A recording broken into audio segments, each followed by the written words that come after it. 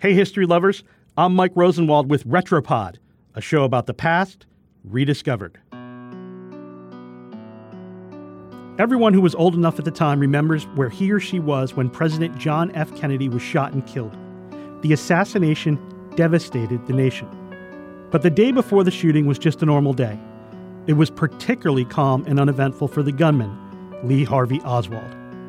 It was November 21st, 1963, Dallas, dusk. Oswald shows up at a quiet suburban home where his estranged wife, Marina, is staying. It's Thursday, which makes his visit a surprise. Marina only wanted to see him on weekends. The marriage was troubled. The couple would fight, then make up, fight, then make up. But on this night, the night before he killed Kennedy, there is a certain calmness to him.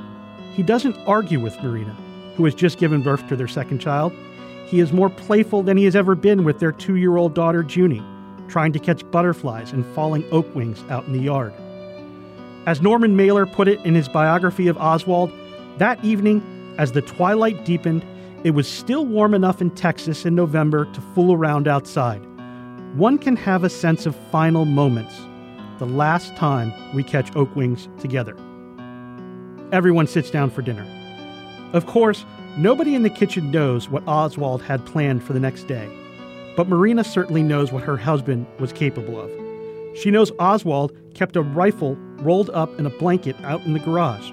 And she knew who and what her husband despised.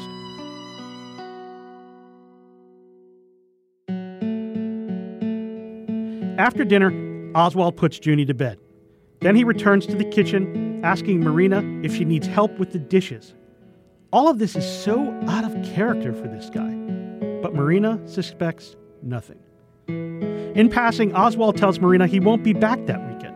He would stay downtown, where he had a new job at the Texas School Book Depository overlooking Dealey Plaza. Marina asks why. He replies, "It's too often. I was here today." She keeps doing the dishes, thinking nothing of it. He goes to the garage where the gun is, then to bed, early. But Marina notices he's just laying there, not sleeping at all. Finally, he gets up. Without her noticing, he slips off his wedding ring and leaves it in a cup. He does not kiss her goodbye. Kennedy's plane lands at Love Field a couple hours later. By then, Oswald is at the book depository, but not for work. Marina and her landlord have the TV on, dipping in and out of the coverage of Kennedy's visit. Around 12:30 p.m., the first bulletin comes in. The president has been shot. From where? The school book depository. Marina hears that. It rings a bell. She goes to the garage. What does she see? The blanket that held Oswald's rifle still rolled up. She is relieved. Then police begin pounding on the front door. They are looking for Oswald. No warrant. They are highly agitated and highly serious. They ask whether Oswald owned a gun. Marina points to the garage, showing officers to the blanket roll. An officer picks it up. It instantly folds. There is nothing inside to keep it straight. The rifle isn't there. Kennedy is dead. I'm Mike Rosenwald. Thanks for listening. For more forgotten stories from history, visit WashingtonPost.com/Retropod.